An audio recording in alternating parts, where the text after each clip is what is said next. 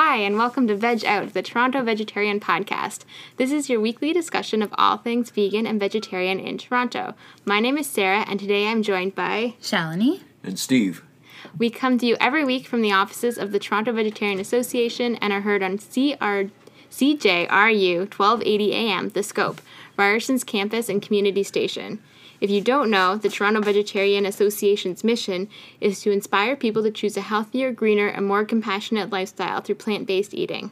On today's episode, we are going to be talking about that recent Dr.Oz episode that came out just this week.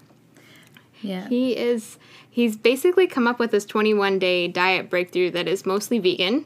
So to promote it, he did like half his show on how to, like, the beginner's guide to becoming vegan.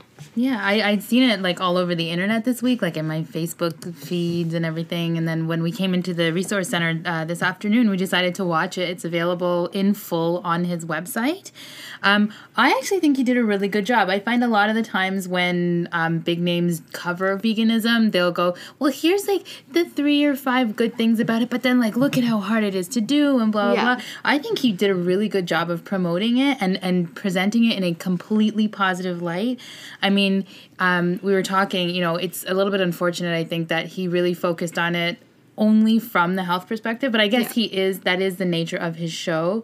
But he had Terry Hope Romero on there. She was talking about all the delicious things you can eat. Like she was showing them tacos and pancakes and, all this really great exposure for veganism and how easy it is to eat anything. And it's not like a deprivation diet. It is, like I was saying, it's just I feel like a little bit unfortunate that they didn't mention the animal ethics of it at all. Or the environment. But, environment. But again, that is the nature of Dr. Oz's show, where it's people that are looking to like make improvements to their health, right? So that's going to be naturally what he focuses on. And it was better than like the Oprah show, where they even did like the going into a slaughterhouse and they do the 30-day vegan challenge and then come out of it by saying, well, maybe we're not going to, it's too hard to continue with. Or like try to like be aware and like eat less meat or something, like this was, I find a lot of times like, when big names do that, or even I was talking about that BuzzFeed video, there's a BuzzFeed video on there, I've been addicted to that lately, but they had like some of their staff members like go vegan for 30 days or something, and they do it as a challenge, and then they just like feel like garbage, and they're like, I mean, these guys were in LA, so I don't understand why they were deprived, but they didn't talk at all about like the why people go vegan or why it's good to go vegan, like the animal ethics behind it and like the reasons that it's not like people just get up one day and are like, I hate myself, so I want to go vegan and like deprive myself of all this stuff, right? There's a reason behind it, and I think a lot of the times they don't shed enough light on that. And then they present it as a challenge, like, can you do this for 30 days? Or like you said, like hard. A weight loss thing, right? As opposed to like a lifestyle change or change to your way of thinking. But I think Dr. Oz did a really good job of promoting it completely in a positive light and saying this should be like a long-term change you're making, right? Yeah. So the thing he did that we both really liked is one of the segments was a taste test. So here's a vegan cheese and here's a non-vegan cheese. Mm-hmm. Here's like vegan bacon, non-vegan bacon. Yeah. And then he did the same thing with donuts. Yeah. And the good thing was that all of like the taste testers were like, all of them, they're like, I could pass off either of these things. So that was really good, because otherwise people tend to go, oh, like the vegan cheese has a weird taste to it or something, like all of them were like, we could tell the difference, but we could pass either of these off in our I could serve either homes. of these at a party. Yeah. And without, backlash from guests, which is what you want to see. Yeah, exactly. Like what he said that you really like jumped all over. Yeah. Was that it's not so much that it tastes different, but it's that they both taste good. Right, exactly. And that it's not about creating the perfect imitation product. Yeah. It's about creating something that's delicious. Right. Because we were watching another video. This is what we do at the RC. Yeah. Another video of his where they were talking about the Beyond Meat burger and the Impossible Burger. And they had, like, these chefs, like, with a beef burger in the plate and then the Impossible Burger. And they were like, well, this is, like, it tastes really good, but you don't get the muscle, like, the beef, like, chewiness the whole way through. And we were like, that's not the point of vegan imitation or substitution products. Is it going to give you that mouthfeel that you need or that satiation that you need so that you don't actually go out and reach for a beef burger, right? I'm a little tired of the whole like, well, does this taste exactly like a beef burger? Because that's not what we're aspiring to. I don't think vegan chefs wouldn't say And that. I think their aim is to create something good as opposed to create something that's exactly the same. And I think the more we create products that become closer and closer simulations to like actual like animal products, which I mean that can be good to do, but I think the closer we get to it, the more like pushback there is. Like, this isn't perfect. Mm-hmm. So then I have no reason to. It's not perfect, so I don't need to think about what I'm doing because it's not perfect yet. Yeah. Right? One thing I appreciate is having different textures and things like that. Though it's one of the reasons I like tempeh very much as a protein source, or the frozen reconstituted tofu. The I haven't tried that. Well, if you mean if you freeze tofu? Freeze it okay. and squeeze the water out, and then refreeze it again that's and so squeeze good the water in out. Yeah. It develops a very spongy texture, which is quite different from tofu. Yeah, and that's so good in curries and stuff because it like absorbs everything. It'll absorb any sauce or anything. Yeah. And I really appreciate it as another texture. And in no way is it at all trying to simulate meat. Right, exactly. But I appreciate that more than the actual imitations where they're trying hard. Yeah. Although I like my dandies. Those are pretty good. Yeah, yes. That's true. Although I don't think it's too hard to, go wrong with a whole bunch of sugar. Yeah. Like, you can put that in a little form. hard lollipop or like a marshmallow or puffed like soft, hard. I'll eat sugar no matter what. But I think one of the other things to your point, Steve, is like, I know the other ththing is that omnivores a lot of the time say like, why do vegans try to even do that? Like, they should just call it their own thing.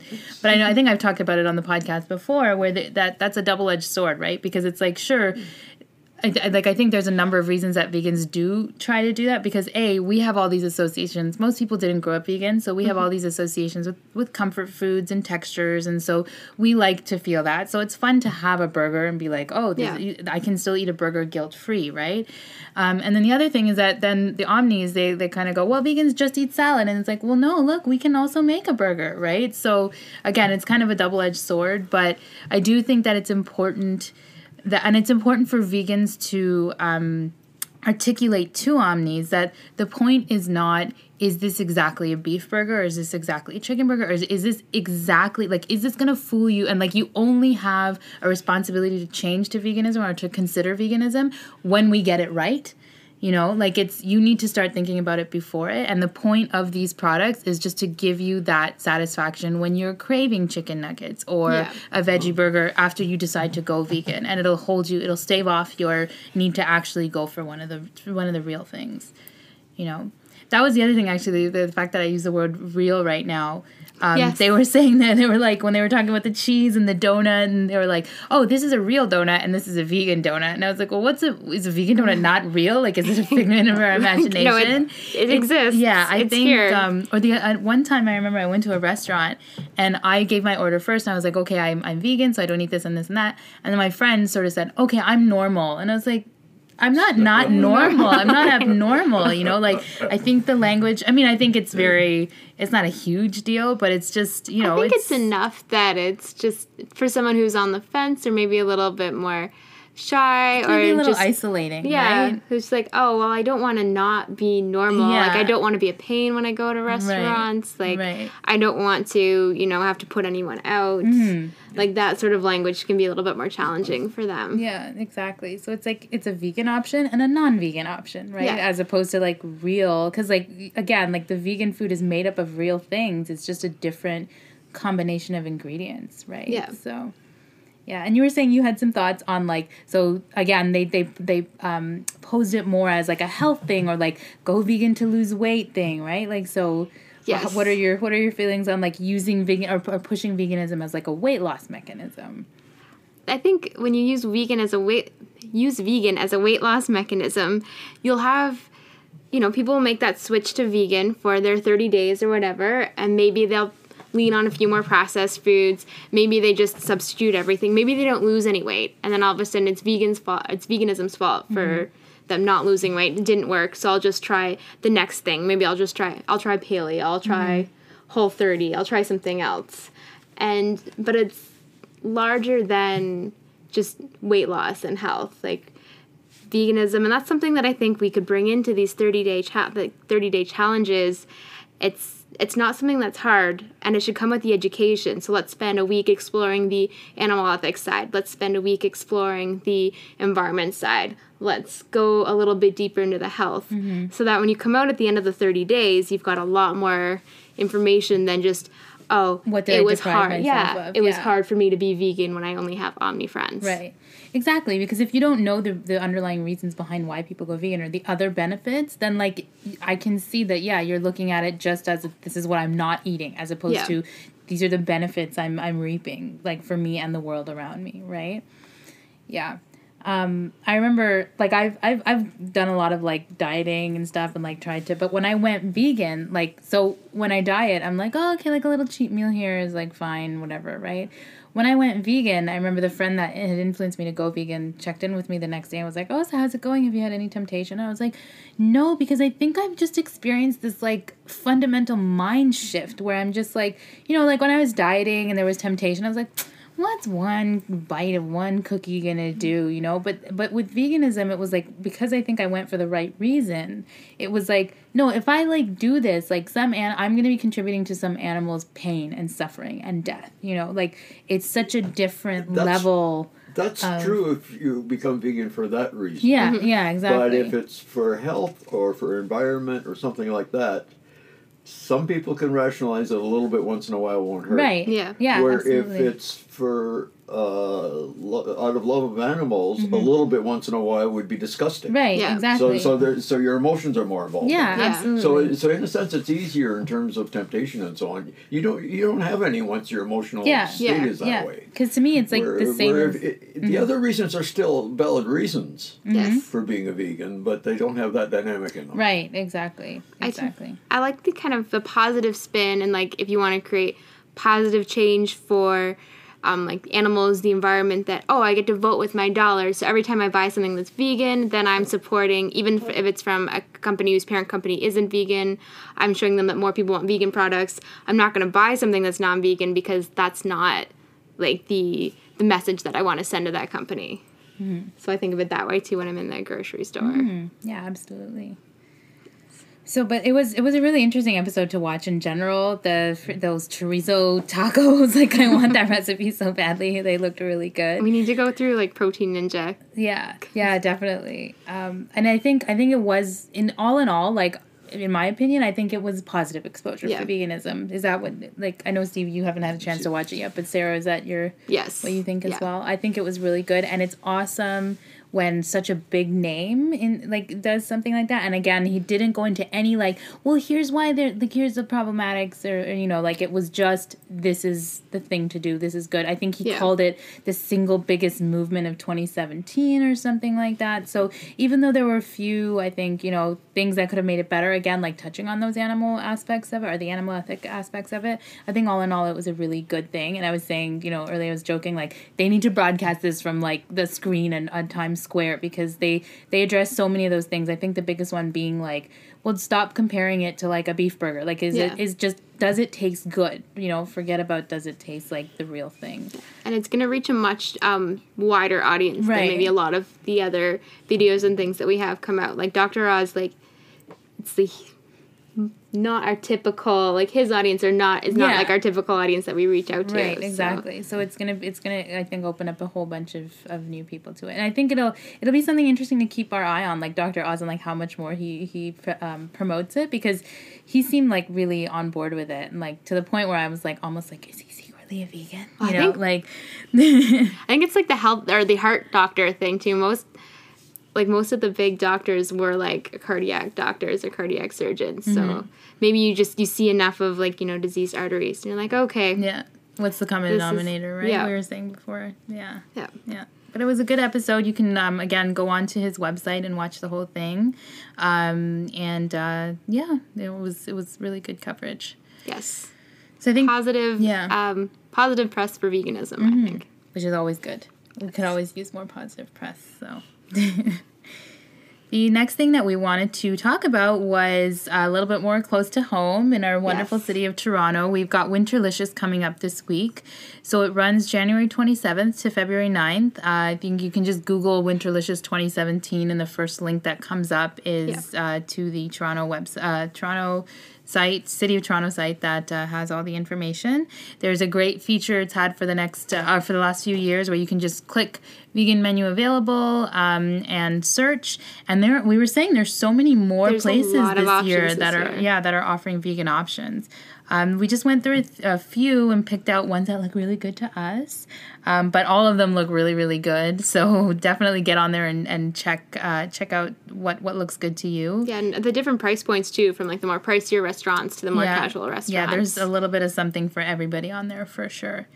One of the ones that we thought looked really good was Tabbouleh. So they've got, lentil soups, like a combination platter with like hummus, baba ganoush, and falafel. Their dessert, they've got their rice pudding, and then they have this like flash fried eggplant dinner. I went during Winterlicious last year, and it was so good. That rice pudding, like I could talk about it for days. It was amazing. Yes, I've tried the rice pudding. I would go back and like just for that. So their lunch is $18 and their dinner is $28. And I think they now have 3 locations in Toronto. I know they've got one on Queen. Yeah, Queen East. And they Yonge and Eglinton. Yonge and Eglinton. And then I think they opened up a third. Maybe that's the new one. I feel like there's 3. But if you can go on tabbouleh.ca, I know they have a website. And or maybe one is in a mall or something. I don't know. But I think they have 3 now. They were opening up a third one. Do you want to talk about that next? Yeah, so the next one, if you're out in the West End, Hawker at Ossington and... I'm not sure. Okay. Probably Bloor or Dundas would be my guess. You can find that on their website too, in the Winterlicious site. They have a full vegan option as well. So they've got... Spell Hawker. It's Hawker. Yeah, and I think I've read about Hawker on like Blog TO articles before, that it's like a really cool vibe and like ambience and stuff. So it sounds like somewhere you can like kind of hang out to after dinner. So yes, yeah, and they're serving laksa, chickpea curry, ice. I can't say. It's either Kasang or Kakams. I apologize, we're not familiar with it. Kacong. Yeah. With palm syrup. Yeah. And they're again in that $18 and $28 range for lunch and dinner. Yeah. So that sounds pretty nice and hearty for the winter that we've been now having since yesterday. As of today. Been freezing. Yeah. The next one that we thought looked really good was Nota Bene. So that's a little bit more, I think, like downtown. Exactly. Yeah. Was that the one that was in the financial district? No, that's the next one. Oh, okay, sorry. This one is just on Queen, just off of University. Oh, okay. Yeah. But it's $48. I think the vegan option is only available for the dinner, it looks like. But the appetizer is a mushroom salad, which please, mushrooms all the time. Like, I love those. The main is japchae noodles, and then they have a clementine sorbet for dessert. And then if you're still downtown in the financial district, the Chase Fish and Oyster, just by the name of the restaurant, I was like, they will not have a vegan menu. But they do. They have a lettuce bib salad, navy bean stew, and a root beer float for dessert with chocolate sorbet, which that just seemed like a really good idea. Mm-hmm. Yeah, I haven't had a float in forever. Like, that does seem like a good, I might just go and be like, can I just get the dessert? Because that a float sounds really, really good. I haven't had one forever. But yeah, so that's going on, I guess, for the next 2 weeks. There's a whole bunch more options on the website, like we said. We just picked out a handful. Yeah. Actually, it's funny, I didn't see, usually there's a few regulars. I actually didn't see those ones on there. Like, maybe they're not participating in Winterlicious at all.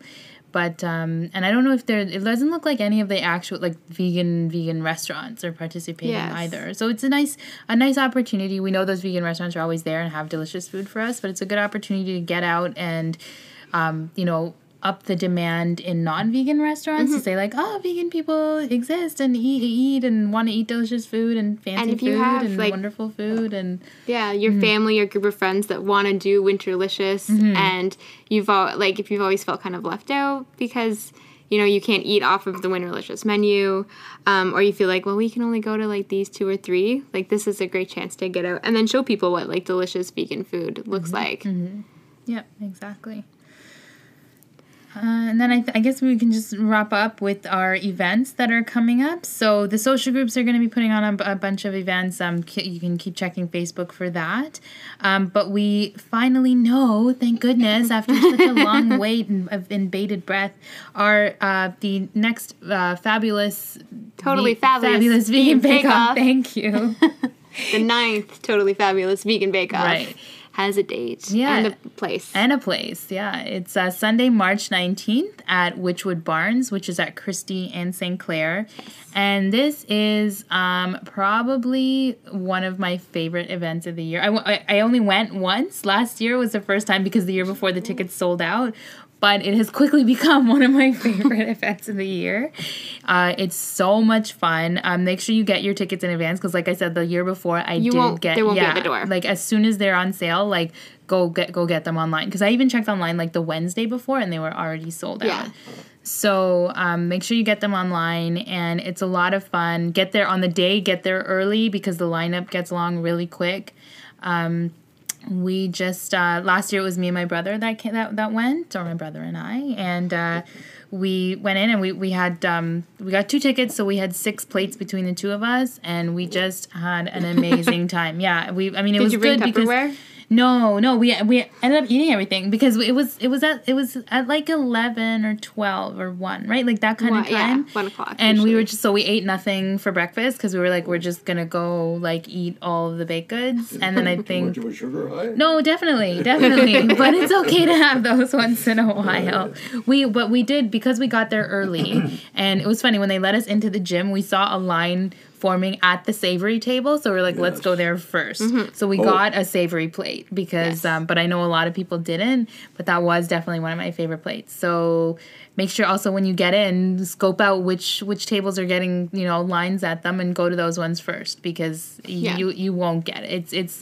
It's madness. It's such a great event, but it was so much fun. We got to try Lisa's great donuts and these like garlic naughty bun things, which were like amazing. Yeah, they were so good. So it'll be a lot of fun. Yes. Mm-hmm. Sorry, I just like talked about I was like reminiscing about my bake-off experience. I didn't even. Bake-off is always a fun event. Yeah. Partly because there's 600 to 700 vegans all in one room. Mm-hmm. Yes. Mm-hmm. And eating, right? Yeah, exactly. And it's a great place to bring like your non-vegan family friends too, and be like, just look at all the good food we have. Right, exactly. Like, tell me again how we can't make you don't think I can have a good cupcake? Like, let me know again. Yes. Yeah. Yes. Yeah. So, and there's lots of good fun merch that's for sale too. Yeah, there. The t-shirts keep getting cuter. They're so cute. So it's a really, really good event. Again, that's Sunday, March 19th at the Wychwood Barns, which is at Christie and St. Clair. They'll keep checking back on the website about when tickets are going on sale. I'm sure it'll be posted there as soon as they are. And get your tickets as soon as they go up because they'll go. So. Yes. Yeah. I think... that's it. Is there anything else you want to talk about? Yeah. Happy Chinese New Year to everyone and anyone who's celebrating it. There's lots of tips. Unfortunately, I don't think any of us are very well versed with them, but I know I saw like a bunch of things on Facebook and Google on ways to veganize your Chinese New Year. So if that is something you celebrate and you're looking to veganize some of your favorite dishes and recipes or... There are a number of restaurants in town that are basically Oriental, often Chinese, that have a good menu. So you have a lot of vegan options, really. There's King's Cafe at Kensington. If you're up in Markham, I love Graceful. Yeah, exactly. Within a block of there, too. Yep. There's Graceful Vegetarian at Pacific Mall is amazing. Oh, I can't stop talking about that place. But so there's lots of places to go. If you're doing something at home, you can Google recipes on how to veganize your Chinese New Year. And happy Chinese New Year. Yes. So I guess we've covered it. So you've been listening to Veg Out, the Toronto Vegetarian podcast and radio show heard on CJRU 1280 AM The Scope.